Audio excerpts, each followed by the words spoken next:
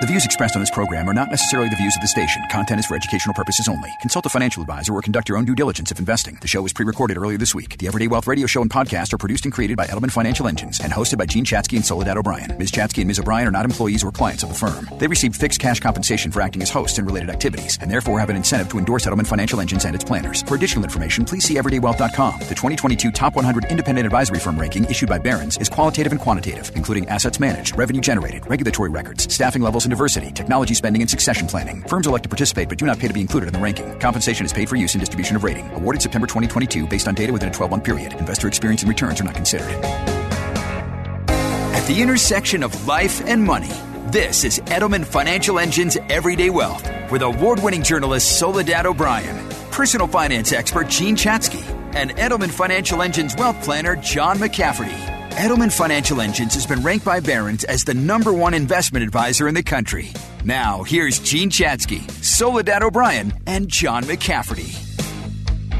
We are quickly approaching the holiday season, too quickly for some of us, but that means good things. Time in the holiday with your family and your friends and gifts and food and shopping and scams and people trying to take your money, because that's what happens according to the FBI. Every year, thousands and thousands of people become victims of scams that specifically happen around the holidays.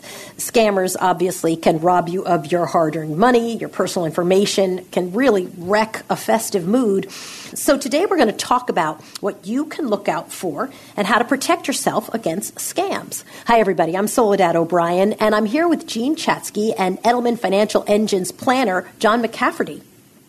You know, Soledad, so many people are aware of the fact that they should be watching out for this. There was a study from TransUnion, one of the three major credit bureaus, that showed that 54% think that they should be concerned about being victims this holiday season. That's up pretty significantly, up 17% from last year. And when you look at the stories in the news, you can see why.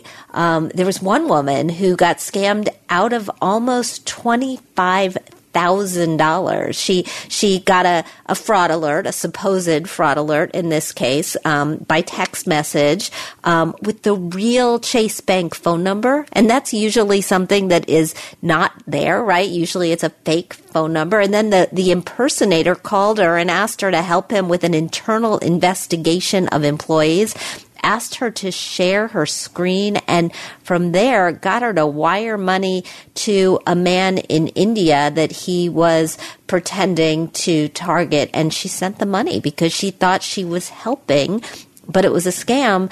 She could not get it back. The bank says they can't issue her a credit because she was there. She approved that transaction. They're just getting better at this every day. Yeah, because people are used to doing these transactions completely online and doing it with somebody who's absolutely faceless. I get why people fall for them. 36% of Americans have fallen victim to an online shopping scam. And obviously, during the holidays when you're used to dealing with bigger sums of money and dealing with spending every single day, it doesn't really surprise me that criminals target right now for those folks who they think they can scam.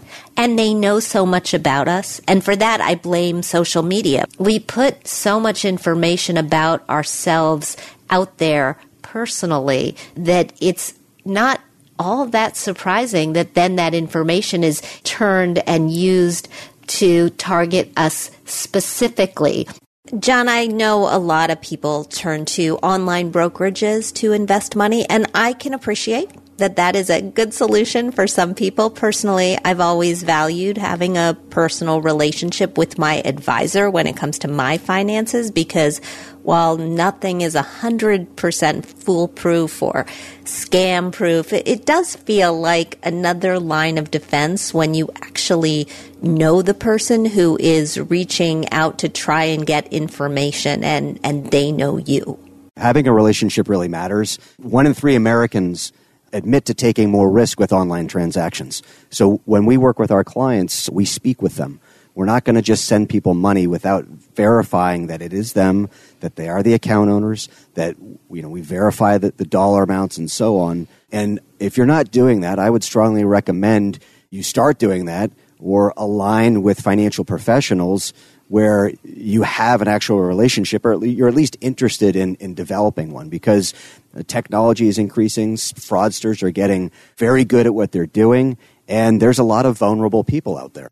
There's two types of scams, general scams, according to the FBI, because they track all this stuff. And the two most prevalent over the holidays are the non-delivery scam and the non-payment scam, which are actually very well described in their titles, right? The non-delivery scam, you pay for something and it is not delivered. The items are never received. And the non-payment scam means that, someone ships something and then, of course, the seller is never paid. Take a guess at the amount of money that this costs people.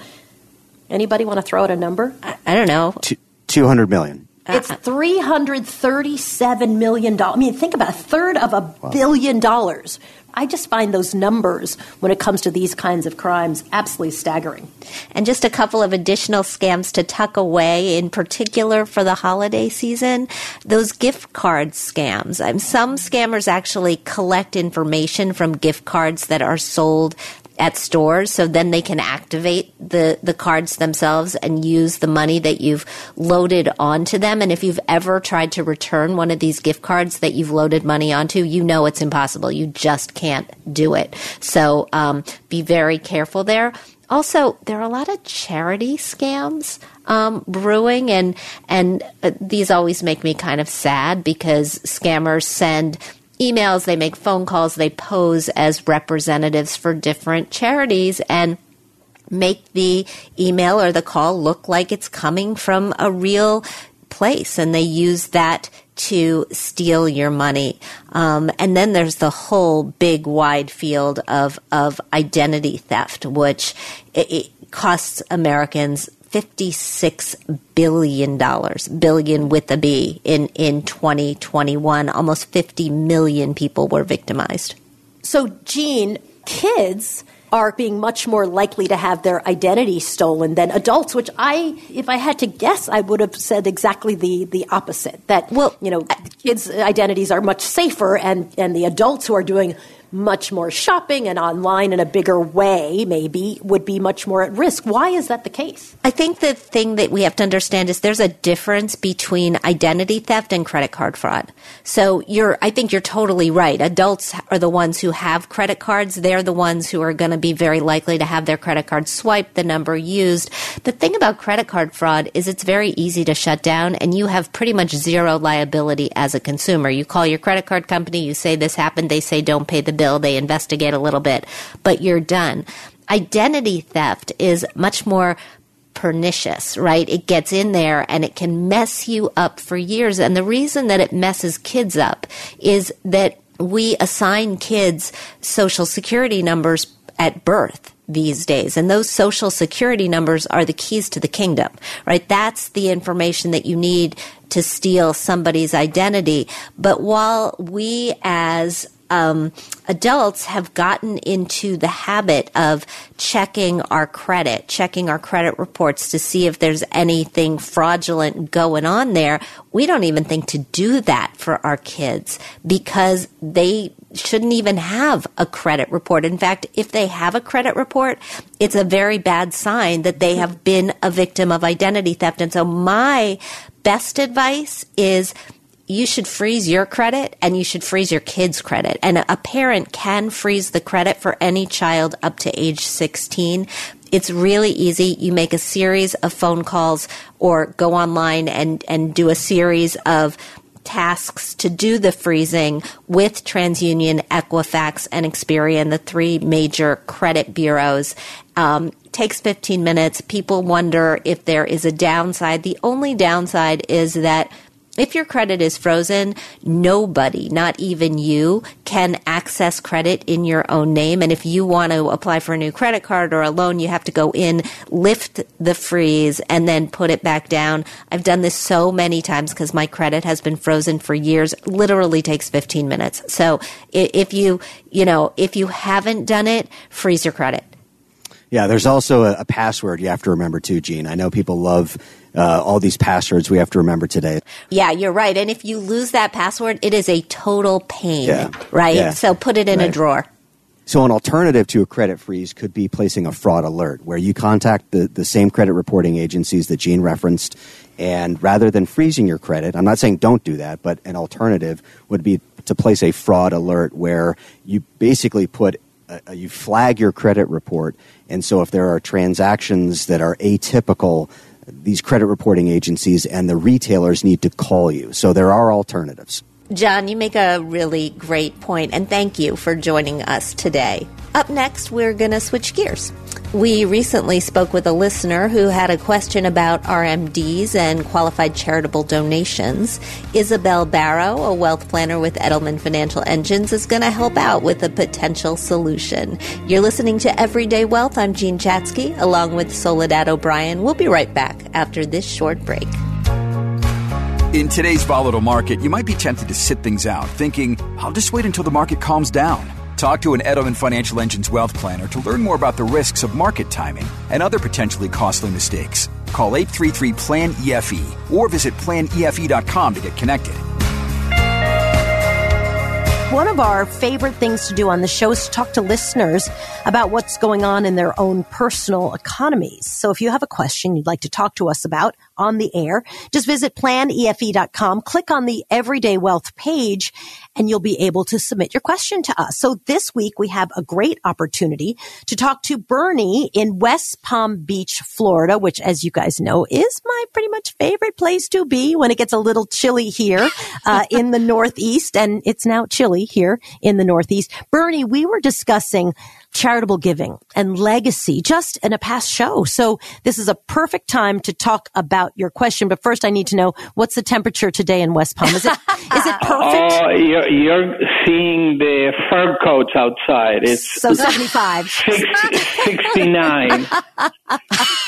Yeah, the fur coats are in full display. That's why I love warm weather when it's cold here in the Northeast. So, Bernie, thank you for calling. Before we get into any of your details, I want you to first just pose your question, and then we're going to follow up with some more questions to ask you so we can get a little bit more insight about your situation. But what's your question? Well, I'll be 72 years old next year, 2023. So I'll be sporting a nice bullseye on my back by the IRS, since I will be requiring to have RMDs or require minimum distributions. So my wife and I are alumni of the University of Chicago, so we were thinking about donating up to $100,000 on my behalf, because I'm older than 70 and a half, as a QCD or qualified charitable donation, to see if that can minimize the tax bite by the IRS caused by the RMD. Our goal is to minimize the liabilities with the IRS so our nest egg can grow as much as possible, so we can leave the best gift we can give to our beloved school when we pass away. So, Isabel, what do you think? Well, first of all, I want to give Bernie a hug, because this is a great thing to do, not only from a tax perspective, but also because, you know, you're donating quite a bit of money to charity. But I think it's a big number, right? It's kind of eye-popping, $100,000 donation. So my first question would be for Bernie is, are you sure you can afford it? Yes. Well, my IRA is around $1.5 million, and that I don't anticipate changing too much by December 31st. That's how the RMD will be based for next year. And yes, I was planning, of course, with the agreement of my wife, donating every year $100,000 to my beloved University of Chicago. We have other investments in our nest egg, yes.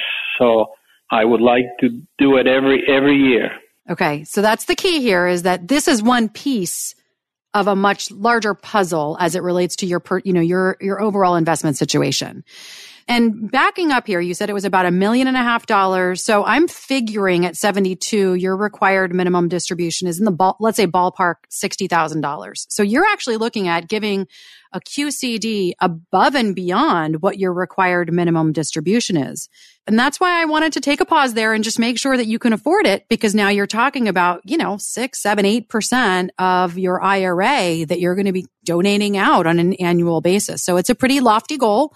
$100,000 a year on a $1.5 million IRA. Okay, well, with no market returns, that's about 15 years, and that IRA would be pretty much, done. But if you're saying there's other pots of money from which you're living off of, you're investing, then I think we can move on to now having the conversation about how does that QCD work for you, right? So independent of your own personal financial situation, which I think is good, or you're in good shape even with these donations, let's talk about the QCD and what that means, how it works, like what is it going to do for you? It sounds like Bernie, and maybe Bernie, correct me if I'm wrong, but it sounds like you want to give the anesthesiology department as much as possible. So as you answer this question, Isabel, I'm wondering about pulling so much out so quickly as opposed to pulling it out a little more slowly and letting the money grow. We feel comfortable of donating the max, $100,000, because we have other income vehicles to meet our budgetary needs. And in our living trust, it's very specific that this money that we're going to donate yearly to the University of Chicago will go to the Department of Anesthesia of that university. Got it. So we're really just thinking about what's the best way to maximize our tax efficiency, given we want to go ahead and donate this $1.5 million IRA to the University of Chicago Department of Anesthesiology. So that's really good context. Let me just, for those of you listening who don't really understand exactly how a QCD works or all the ins and outs of it, I'm just going to kind of take us through the high level here. And I'm also want to talk, Bernie, about your situation and what are some, if it's a QCD or what are some other alternatives, and we can kind of work through what's the best way to handle this. But how a QCD works is essentially anyone who's age 70 and a half or older gets an amount up to $100,000 that they are able to take out of their IRA every single year and donate it directly to a charity without having that now count for income for them. So, normally you take money out of an IRA and every dollar you take out is taxable as income, at least in a non-Roth IRA.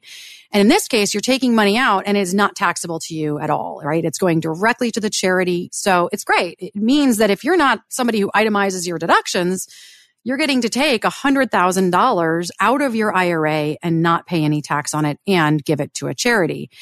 Some key points here. It doesn't matter how much your RMD is, right? So if your RMD, like Bernie, I think your RMD is about 60, in the ballpark of 60,000, you can still take up 100,000. So, you can take more than what your RMD is. And that did not used to be the case. So that's sort of rule change in the last couple of years. So for those who want to make donations, they also want to avoid having to potentially be in a higher tax bracket when they're taking RMDs because Medicare premiums, or they have other income from other sources that are pushing them into a higher tax bracket. Well, a QCD is a great way to avoid some of the pitfalls of, number one, if you're not itemizing, you're not taking a deduction, right? And if you are itemizing, you may be limited in how much of a deduction you can take. If you're donating stock or cash, you're limited at somewhere between 20 or 30% to maybe 60% of how much of your adjusted gross income you can offset with a charitable donation. So if you're donating a lot of money, you might be limited in taking that in any one year. But with the QCD, you can give that $100,000 and it doesn't impact your income for that year.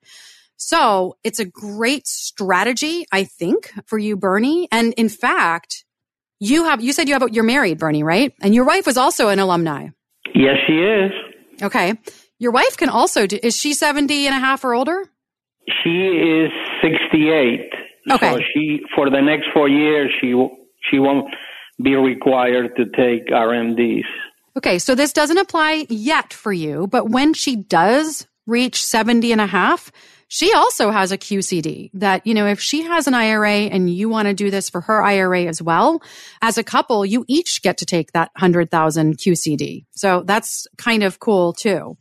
So overall, what is the QCD doing for you? It's giving you the ability to gift a large amount of money in any 1 year, not pay taxes on it, and take money out of your IRA to reduce future required minimum distributions. It has to be done before December 31st of the year in which you have that required minimum distribution in order to also meet your RMD rules. So you're kind of killing two birds in one stone in this case, right? There are some other strategies though. And so I think it might be kind of interesting to talk through those a little bit as well. When you're talking about other strategies, Isabel, are you thinking about potentially growing this pool of money so that he can give away more? I mean, I like the idea of, I love the idea, Bernie, of giving away $1.5 million. I think that's fantastic. But what if the money could grow and you could give away $2 million because so then, Jean, are you saying you take that $100,000 out, but you put it in a donor advised fund like we talked about the other day? It starts to grow in that fund. The University of Chicago's anesthesiology department isn't getting it yet, but you're taking it out. Does that count as a QCD still? No, it doesn't. It so doesn't. Good question. Yeah, but I was actually thinking about what if instead of pulling the 100,000 out, I mean, Bernie, you sound like you're a very young, healthy guy. What if you pulled 71? Yeah, very. No, I'm healthy and young. You're right. I am right. Yes. Every year we think of our cold. 70s as younger and younger and younger. So what I was thinking, Isabel, was what if Bernie pulled out the RMD? What if he gave away the RMD, but then left a little bit more money in the IRA where it could continue to compound, grow tax-free? Would that be a way to give away more over time, just giving the account itself room and years to grow? Well, I think it would because, considering that now he's leaving more money in the IRA, yes. And so, eventually he might be at $100,000 for his required minimum distribution anyways. And so this is a moot point. But yes, it would allow him to potentially give more to the university over time. But couple of things. Like, what if Bernie still wants to continue to give $100,000 a year, but we want to think about what are some other strategies to do so in a way that might be even more tax efficient for Bernie? So, you have those? I do. Well, so for example, right? So Bernie gives, I'm ballparking his RMD at 60,000. So he gives 60,000 as a QCD. So now there's no impact on his taxes. It doesn't help him. It doesn't hurt him because he's not taking a deduction, but he doesn't have to pay tax on his RMD. So that's a good thing. Now, Bernie has another portfolio. He said his trust.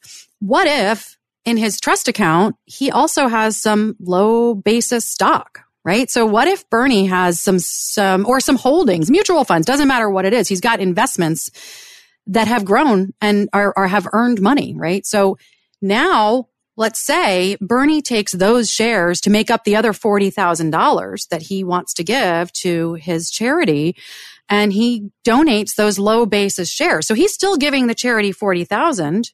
He's now getting a deduction for $40,000, and he's not paying capital gains tax. So when you're looking at your entire portfolio, that has to be relevant in the context of your charitable donations, because in this case, I think that might actually be more tax efficient for Bernie than giving the entire 100,000 out of his IRA. Now, again, I think there is also an estate planning component. It sounds like, Bernie, that you said, like, I've earmarked this money for University of Chicago. So that's fine. If that's kind of how you structurally set it up, that you say this money is for them, and that's it. And then the other money is what I'm going to draw off of in my pot to live on. But I would argue that if your estate attorney and your CPA and your financial planner were all talking to each other, we might agree, or they may agree that, thinking about kind of splitting it up might work also, or even give you a little bit of a better tax benefit. What do you think, Bernie? Sounds like a good idea to talk to my CPA, financial planner, and an estate attorney. The other question I had is, will a QCD reduce our AGI, our adjusted gross income? It won't reduce your AGI because, again, you're not counting it as anything, really, right? That money goes out of your IRA and it's not counted as either a deduction or as income. But it is reducing what would have been your taxable income because you are going to have to pay tax on that required minimum distribution. So, if you didn't do the QCD, you'd be paying tax on the $60,000 that you were taking out as the required minimum distribution. And so I guess in a sense, you could say, yes, it's reducing your taxable income because it's what would you otherwise have been faced with. But from where you are today, 2022, that's not going to make a difference. Isabel, do you find that a lot of people know about this possibility to give money directly out of an IRA and the benefits of doing this? I think that people in general kind of understand that it's an option, but the rules have changed a little bit. And it's, it used to be that you you had to be at 70.5 and then could only be what your RMD. The rules have changed. It's a muddy area for a lot of people. And there are so many other ways to gift as well that a QCD is not always the number one thing they think of. A lot of people give to charities and they just, without even thinking, I'm going to write a check every month, or I have it automatically deducted. I signed up when I got something in the mail and it just comes off every month. And so they don't even think about it, but they may not, if you're not itemizing your taxes, meaning you're just using a regular standard deduction and you don't have enough through charitable donations or whatever to write it off, you're not maybe getting the full tax benefit that you could get if you were doing something, if you were donating instead through a QCD, right? Sending the money directly out of your IRA. Or if you give a little bit every year, you can also instead put money into a donor advised fund. I know we've talked about that on the show as well. You can bunch it all together in one year. Like, I'm going to take this money, I'm going to put it into my donor advised fund. I'm going to get a deduction for it. And then I'm going to, parcel it out over time to my various charities. That's a pretty easy thing to do, honestly. I mean, I know it doesn't seem like it because it's another account, but when you take into account the tax benefit you're getting, I think that it'll be well worth your time, or it could be, depending on how much you're giving. So QCD is one piece, but there are just so many different ways to do it. And it's also important to note that when you're doing a QCD, Soledad, you asked a question if you could combine a QCD and a donor advised fund. No, you can't. Money from a QCD has to go directly to a qualified charity. So, 501c3 qualified charity, and it can't go into a donor advised fund. And you also have to make sure the charity can accept your QCD, that they can, they're willing to. I mean, who's not willing to accept it, right? If you're a charity, but you have to double check and make sure, and where is it going? And, make sure that, it's all of it is working. And really importantly, you've got to tell your CPA that you did that, because if you don't, you may still be paying taxes on it without realizing it because it hasn't been recorded as a QCD and instead it was just listed as an IRA distribution. It's really good advice, and it's also more complicated than it might seem at first blush. Bernie, thank you so much for your question. We love having you on the show, and I love that you're thinking about your alma mater. Thank you for talking with us. We appreciate it. It's important to note that everyone's financial situation is unique, and what may work for some people may not work for everyone. So be sure to discuss your personal situation with a professional. Bernie, don't be surprised if Isabel and I knock on your door. The days are getting much colder up here. We've got to take a quick break, everyone. But if you have a question and you want to talk with us on the air like Bernie, just visit planefe.com. Click on the Everyday Wealth page. Isabel, thanks so much for helping us out with Bernie's question. Coming up next, Jason Cowens, another EFE wealth planner, joins us here to talk about gift giving that does a little more this holiday season. I'm Jean Chatzky here with Soledad O'Brien. You're listening to Edelman Financial Engine's Everyday Wealth. Stay with us. It's no secret the market's been volatile, and now we're hearing talk of the R word, recession. With all this uncertainty, one thing's clear. It's a great time to talk to an experienced wealth planner. At Edelman Financial Engines, we'll show you smart steps you can take in today's market and mistakes to avoid. Move forward with confidence. Call 833-PLAN-EFE or visit planefe.com to connect with a wealth planner. That's 833-PLAN-EFE or planefe.com. Did you know that more than 1 in 4 people say they're going to spend less on holiday gifts this year in comparison to last year? About half say because of rising prices and a weak economy, Santa's even going to be a little less generous this year. And yet research has shown Americans are still giving. It's one of the things that I love about this country, particularly around the holidays, even when it means that we are cutting back a little bit on our own gift lists. In order to do it, we're opening our wallets for charities and the causes that we care about.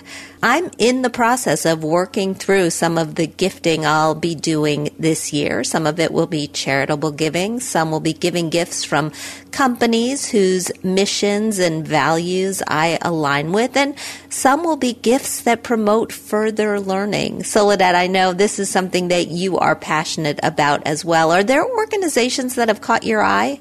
Oh, so many, so many. In the past, I have I've given a cow. I gave a heifer. I gave it in someone's name because I wanted to give a gift, right, but also have it be a gift that had a sort of second use, obviously. And that was Heifer International, and I had a really good experience. And then they send you notes about your cow, which I never really saw the cow, so I'm just going to take somebody's word for it. But that was really fun. And then, of course, Donors Choose is a really great organization that allows you to really search a bunch of teachers' requests for their classroom.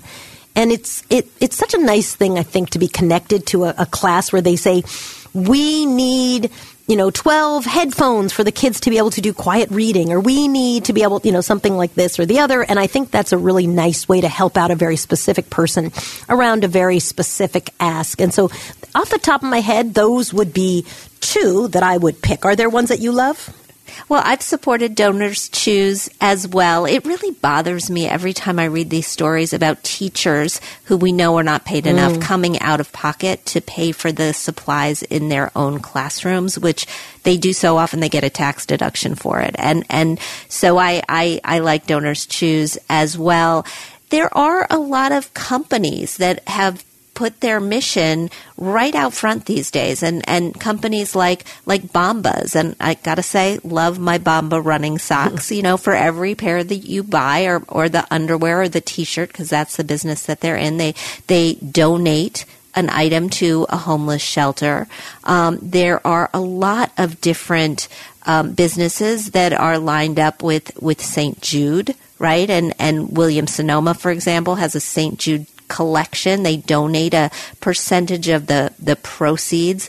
Love Your Melon is one that has caught my eye through the years. They give away 50% of their profits if you buy a Love Your Melon beanie, and they give this money to organizations and families that are battling cancer. I mean, the list goes on and on and on, which is, I think, nice, but also really important to point out that if you are going down this road, you want to make sure that a decent percentage of the purchase price is going to the organization, going to the mission, because sometimes it's such a slim amount.